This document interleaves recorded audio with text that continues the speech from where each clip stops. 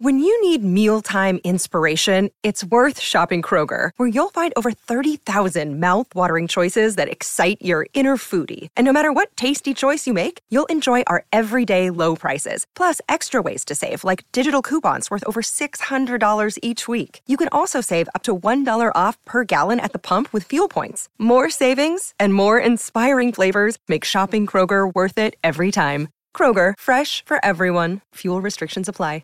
With threats to our nation waiting around every corner, adaptability is more important than ever. When conditions change without notice, quick strategic thinking is crucial. And with obstacles consistently impending, determination is essential in overcoming them. It's this willingness, decisiveness, and resilience that sets Marines apart. With our fighting spirit, we don't just fight battles, we win them. Marines are the constant our nation counts on to fight the unknown. And through adaptable problem solving, we do just that.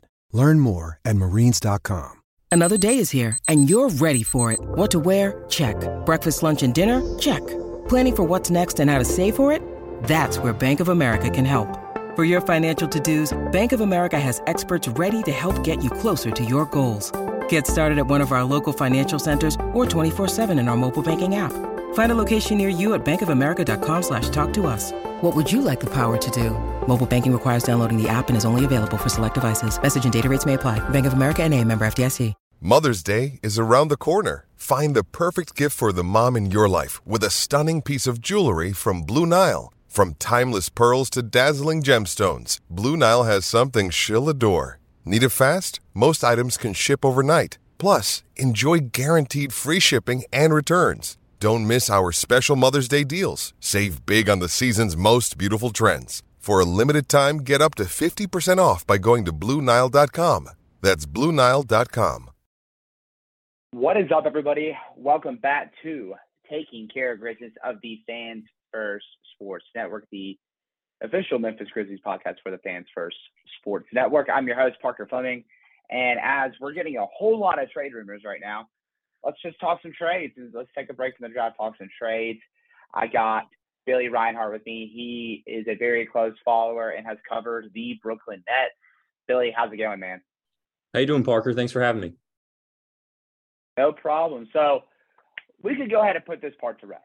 We're not going to talk about Mikal Bridges. I didn't have you on the show to bait you into talking about Mikal Bridges because, frankly, it's not going to happen.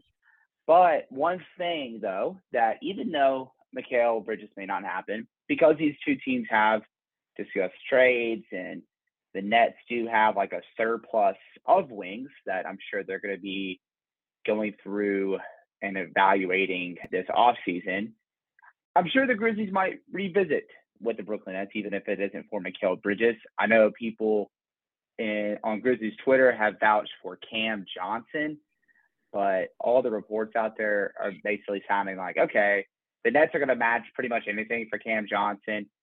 I think it'd be more one of those things, not a money value for the Nets to not match, but if there's a sign and trade with Cam Johnson, what kind of package could come back in return? Is that where things kind of stand right now with Cam and the Nets? Yeah, I would be shocked if the Nets let Cam Johnson go. I think his value could be anywhere from 4 years, $80 million to 4 years, $100 million. I think it'll probably be towards the middle, 4 years, $90 million. And I'm not even so sure that Cam Johnson's looking to get the absolute top number and is going to go try and sign an offer sheet out on the market. Like, I think there's a chance the Nets and Cam Johnson come to an agreement before he looks into the open market. So I would expect him to come back. He's best friends with Mikal Bridges. He's a piece the Nets valued in the Kevin Durant trade. I think he'll be back with the Nets. I can't even imagine a sign and trade possibility that would make sense for the Nets. I truly expect Cam Johnson to be back in Brooklyn. Yeah, I get that too. I get that vibe as well. Also too, it's just so hard to guess with restricted free agents because there's the matching factor, and then you're like, okay, what will it take for them not to match it? And of course, and then also too, the Grizzlies don't have any cap space either. So like, obviously it'd be a sign and trade. And it's just, there's too many working parts to make it work where it's just not going to work.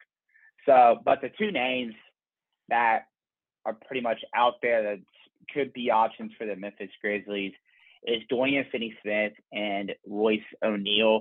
I want to talk about Finney-Smith first because he didn't shoot it that well in Brooklyn. He only shot 33.7% overall last season and sub 30% with Brooklyn. A big fall off from his days in Dallas. Just for anyone that might be apprehensive about trading for Dorian Finney-Smith because of his run in Brooklyn, do you have any additional context that might kind of steer some people back into the idea of trading for Dorian Finney-Smith? Yeah, so Dorian Finney-Smith has a track record of a few years now being one of the best 3-and-D wings in the entire league. His value is still very much through the roof from what I've heard. Despite his short tenure in Brooklyn, he did deal with a bit of a finger, hand, wrist injury while with the Nets. He has since undergone surgery, and they're expected to have him at full strength by training camp. So I think Dorian Finney-Smith is still one of the more valuable 3-and-D wings in the league. He could even play some small ball 5 in a pinch, as he showed with the Nets, due to his strength and size and ability to space the floor. So I think he's a perfect fit for Memphis, especially in those Jaren Jackson at the 5 lineups where you can go Finney-Smith at the 4, and where his sometimes inconsistent shooting might not be as big of an issue if he's playing the 4. So I think he'd be a great fit for the Grizzlies. I think he's someone that could be available for the Nets. The Nets are a tough team to kind of predict right now because usually you have a good idea with teams if they're kind of moving towards contention or if they're looking to rebuild. The Nets, due to these 2 monster superstar trades last year, they're kind of at an inflection point now where they can go either way. From what I've heard, the Nets have no interest in moving Mikal Bridges.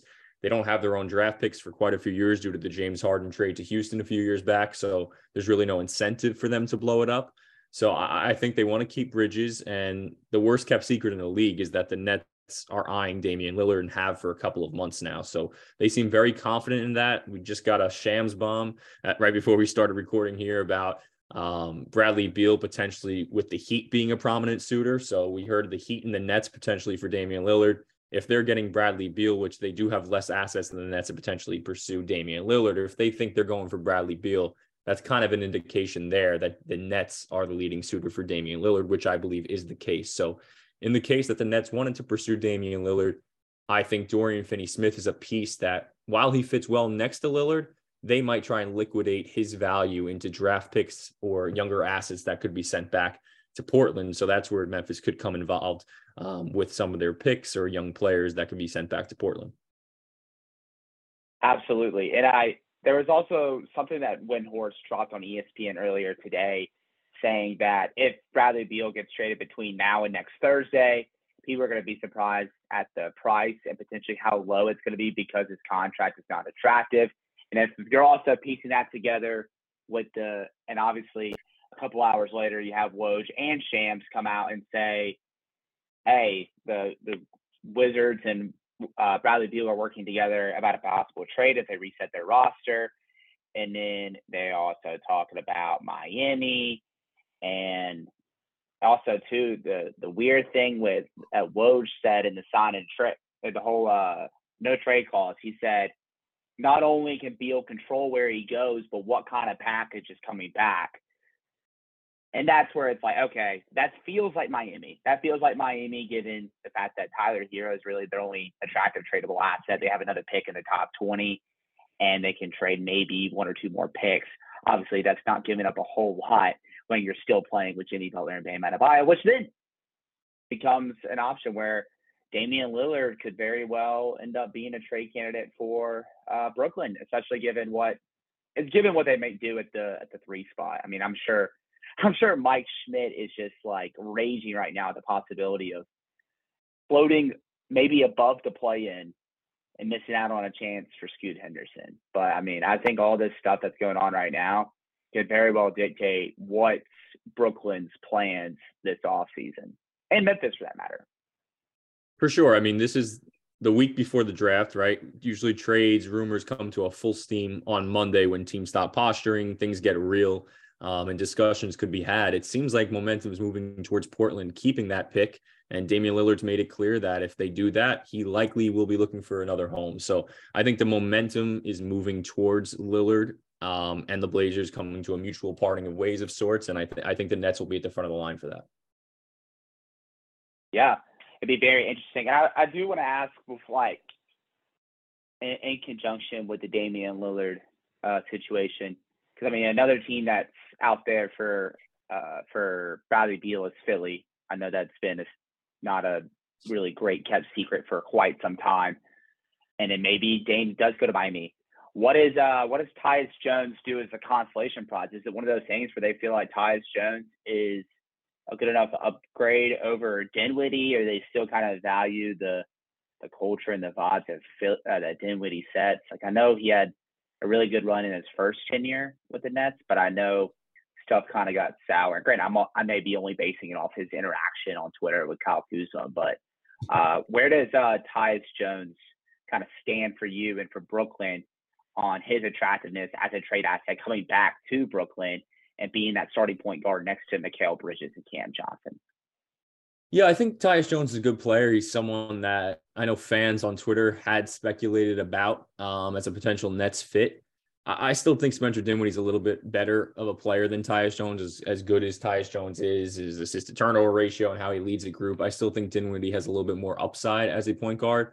And if the Nets were to miss out on Lillard, I'm not really sure what the path would be. It seems like they have all their eggs in Lillard's basket right now. And also there's the variable of the Grizzlies with Ja Morant's looming suspension. We're still waiting on word about that. How willing are the Grizzlies to give up Tyus Jones? So I don't really think that's a possibility that's going to happen anymore. I just think both teams, given everything that's going on, are probably going in different directions. But Tyus Jones would be another nice backcourt piece for the Nets or for anyone else if he wants a bigger role elsewhere, or the Grizzlies are willing to give him that.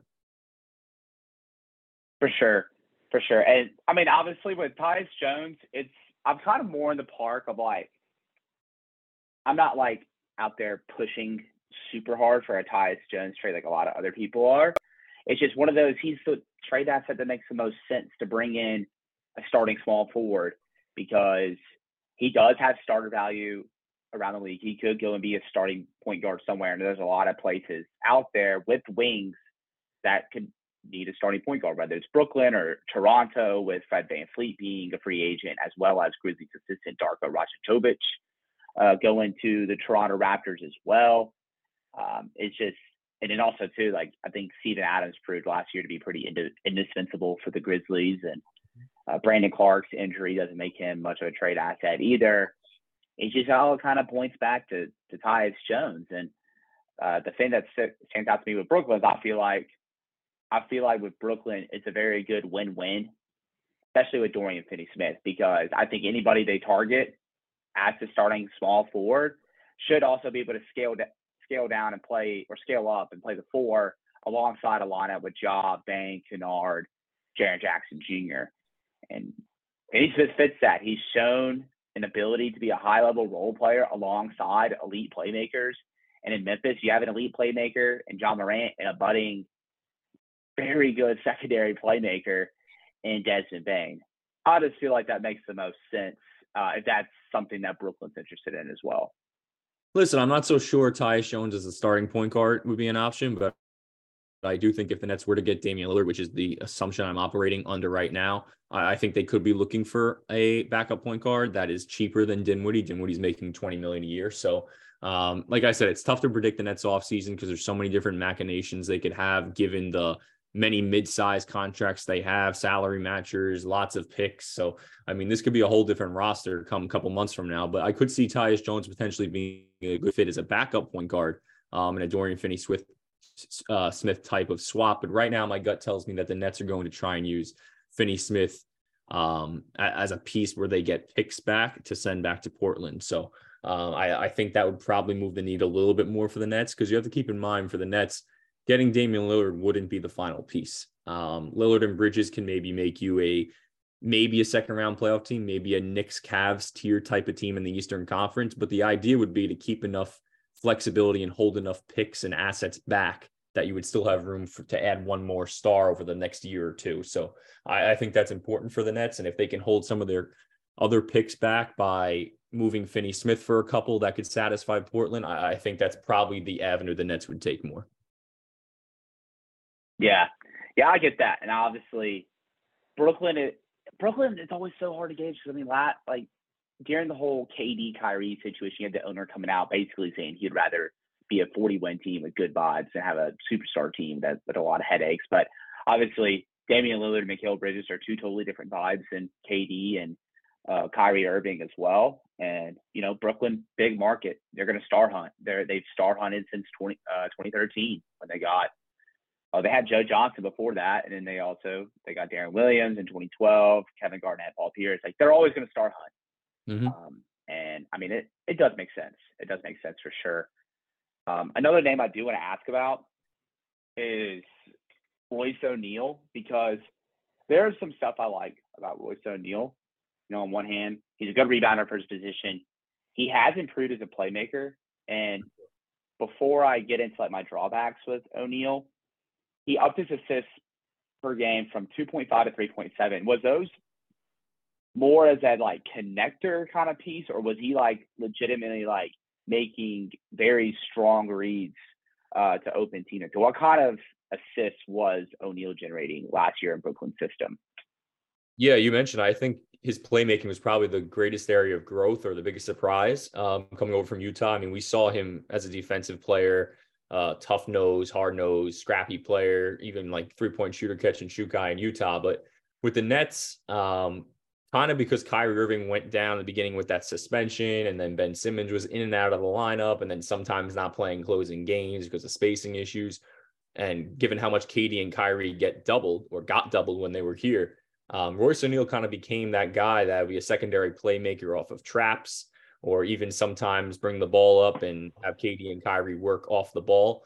A little less of that role once Mikal Bridges and Spencer Dinwiddie came over, but O'Neal showed that he can kind of be a third ball handler, third playmaker in a lineup. So while I don't think that's his ideal role, he has a versatile enough skill set to contribute across the board. So, I mean, nowadays, where you see specialists sometimes get exposed in the playoffs, I think having a guy like a Royce O'Neal as your fourth or fifth piece in a lineup is very advantageous. He's a guy who can do a little bit off of a catch and go running. When someone tries to close out hard on him in the 3-point line, he can make a play. So he's just a well-rounded player. I think he's the perfect role player. He's someone I really enjoyed watching in Brooklyn this year. He does all the little things, plays super hard, guards up.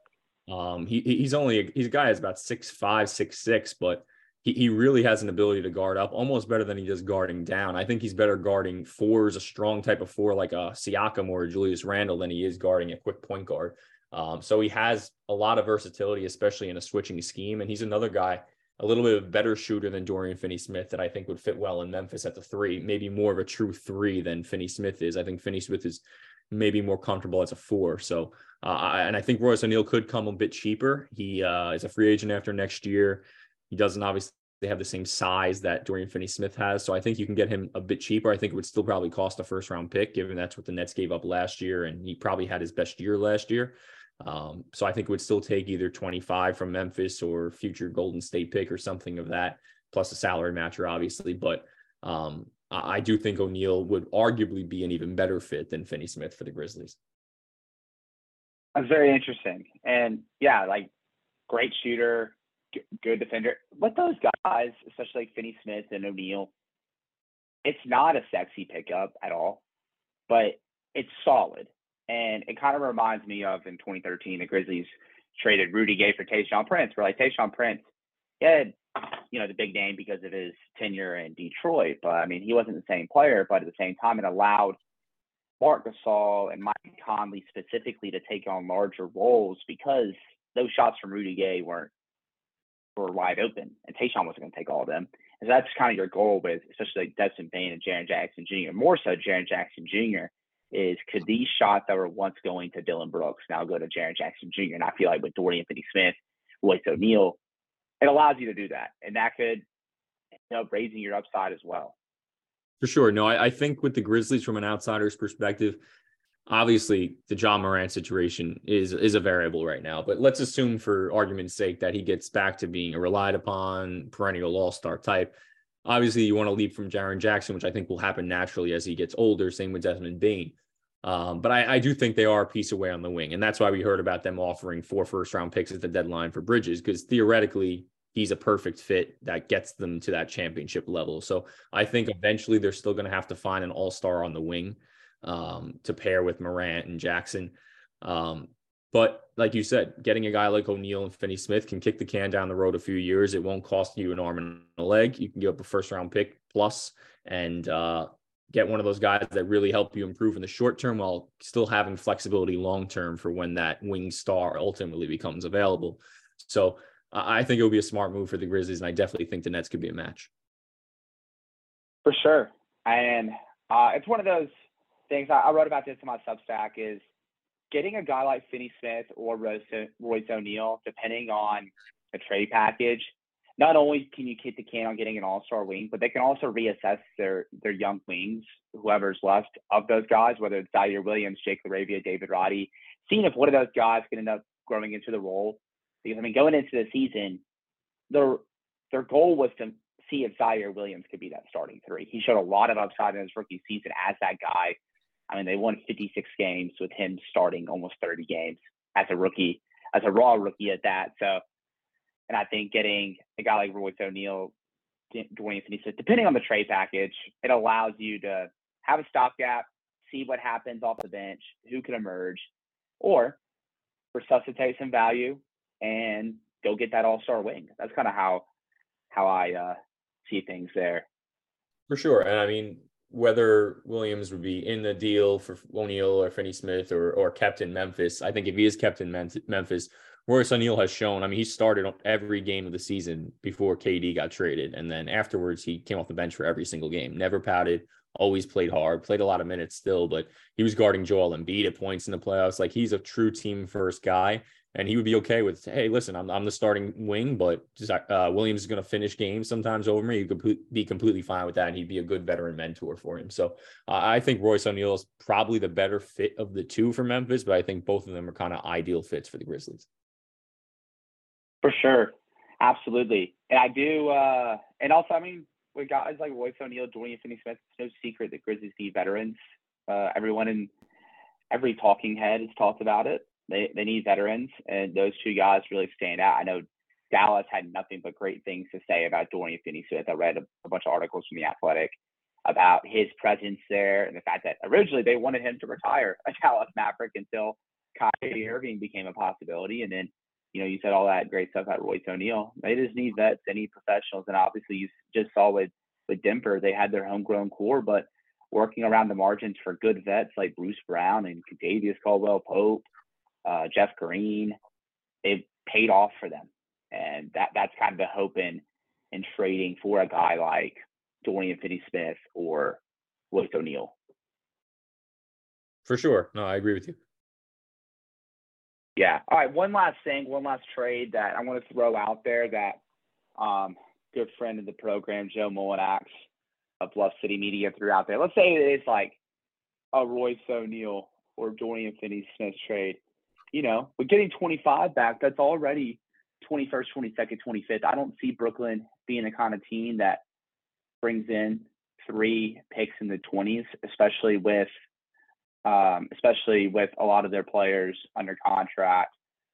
Bridges, Johnson, Claxton. Obviously, you still have Simmons and Cam Thomas, Joe Harris's contract, Patty Mills, Dinwiddie. There's still a lot of players on that Nets team. There's only so many minutes, so many roster spots. And I mean, even with Portland, they also had the 3rd pick and the 23rd pick as well. So that's, again, a lot of youth for them as well. Is there any incentive for either side to maybe do like a Tyus Jones 25 and maybe a 2nd round pick for either Royce O'Neal or Dorian Finney-Smith in the 22nd pick? Just do a little somewhat of a draft swap. I could see that for Royce O'Neal potentially. I think Dorian Finney-Smith and Nets might hold out a little bit more. But I think that's definitely something that could happen with Royce O'Neal. No, I agree with you. I already had a rumor earlier today from ESPN that the Nets are looking to move up from combining 21 and 22 to move into the late lottery. I don't think they'll come to training camp next year with 2 first-round picks. I think either they're flipping one or both for Lillard, or if they trade for Lillard, they give up one or whatever it is. I don't see them coming in with the 2 first-round picks as rookies next year. So I do think the 2024 Golden State pick that Memphis has probably finishes 25 to 30, but the Nets don't have a 2024 pick right now. So it would kind of give them some flexibility with step-in protections. So I think that could be something that is the baseline to a deal that the Nets would consider. But no, I agree with you. I can't see them going to training camp with 2 first-round picks, let alone 3. So And I do think, like I said, Tyus Jones could potentially be a very good backup point guard option for the Nets behind Damian Lillard. And for Royce O'Neal, I think they could consider that. But for Dorian Finney-Smith, I think they probably hold out a little bit more. Yeah, I get that. And obviously, when it comes to everything with Brooklyn, I mean, their main goal is to go get Damian Lillard, and to build something sustainable with Mikal Bridges and Damian Lillard. So obviously, when it comes to the Nets, everything with the Grizzlies is secondary. The only thing with the Grizzlies right now is their priority is getting a wing. And frankly, Brooklyn's secondary to me. I mean, the goal is obviously getting someone like OG Anunoby, and there's so many stars that I feel like are aligning with that, with Darko Rajakovic getting the job and then kind of singling a rebuild. You're like, okay, could this be it? Does this make sense? They kind of need a point guard to run a system that Darko Rajakovic is familiar with, because that'd be something for Tyus Jones. We'll see. But regardless, it should be very fun to kind of watch unfold over the next week. I mean, we're already getting a whole lot of slop. So we'll see how stuff starts to shake out and materialize over the next week. It should be great. The best couple of weeks of the year for player movement. So we'll have to stay tuned to see what happens. Absolutely. Billy, that's about all the time we have today on the show. Is there anything else you want to plug in or say on the show before we sign off here? You can follow me on Twitter at Billy Reinhart. I appreciate you having me on, Parker, and hopefully we could do this again soon. Absolutely. So y'all follow Billy on Twitter at Billy Reinhart for all his stuff on the Brooklyn Nets and the NBA. You can follow me on Twitter at Paca_Flocka. All my written work is over at Substack at Substackalitas, substackalitas.substack.com. You can find that link in my Twitter as well. Everything's free. Any sort of support goes to St. Jude Children's Research Hospital. And make sure you are subscribing to the Taking Care of Grizzlies podcast of the Fans First Sports Network, wherever you get your podcast, Spotify, Apple Podcasts, Amazon, wherever. So with that, stay tuned. We have more draft stuff, trade stuff coming along over the next week.